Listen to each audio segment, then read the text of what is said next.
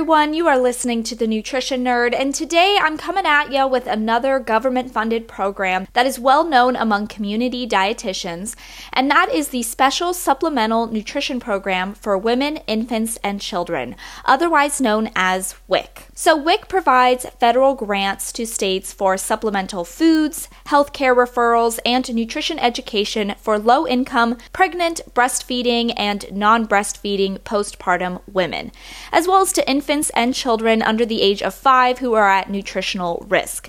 Think of it as a safeguard. You can find WIC operations and employees in county health departments, hospitals, community centers, schools, public housing sites, and migrant health centers. WIC is available in all 50 states and also has a presence in 34 Indian tribal organizations. The food benefits are specific to the nutrient needs of those eligible, so WIC authorized purchases include child-friendly foods. Baby food, infant cereal, dairy, fruits and vegetables, peanut butter, or iron-fortified adult cereals.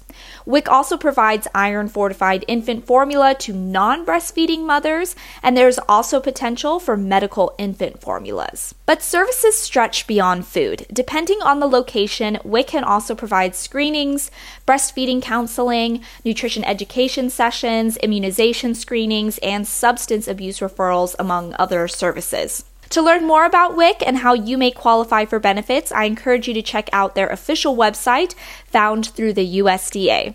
This has been The Nutrition Nerd. Hopefully you learned something new today, and I will catch you in the next one.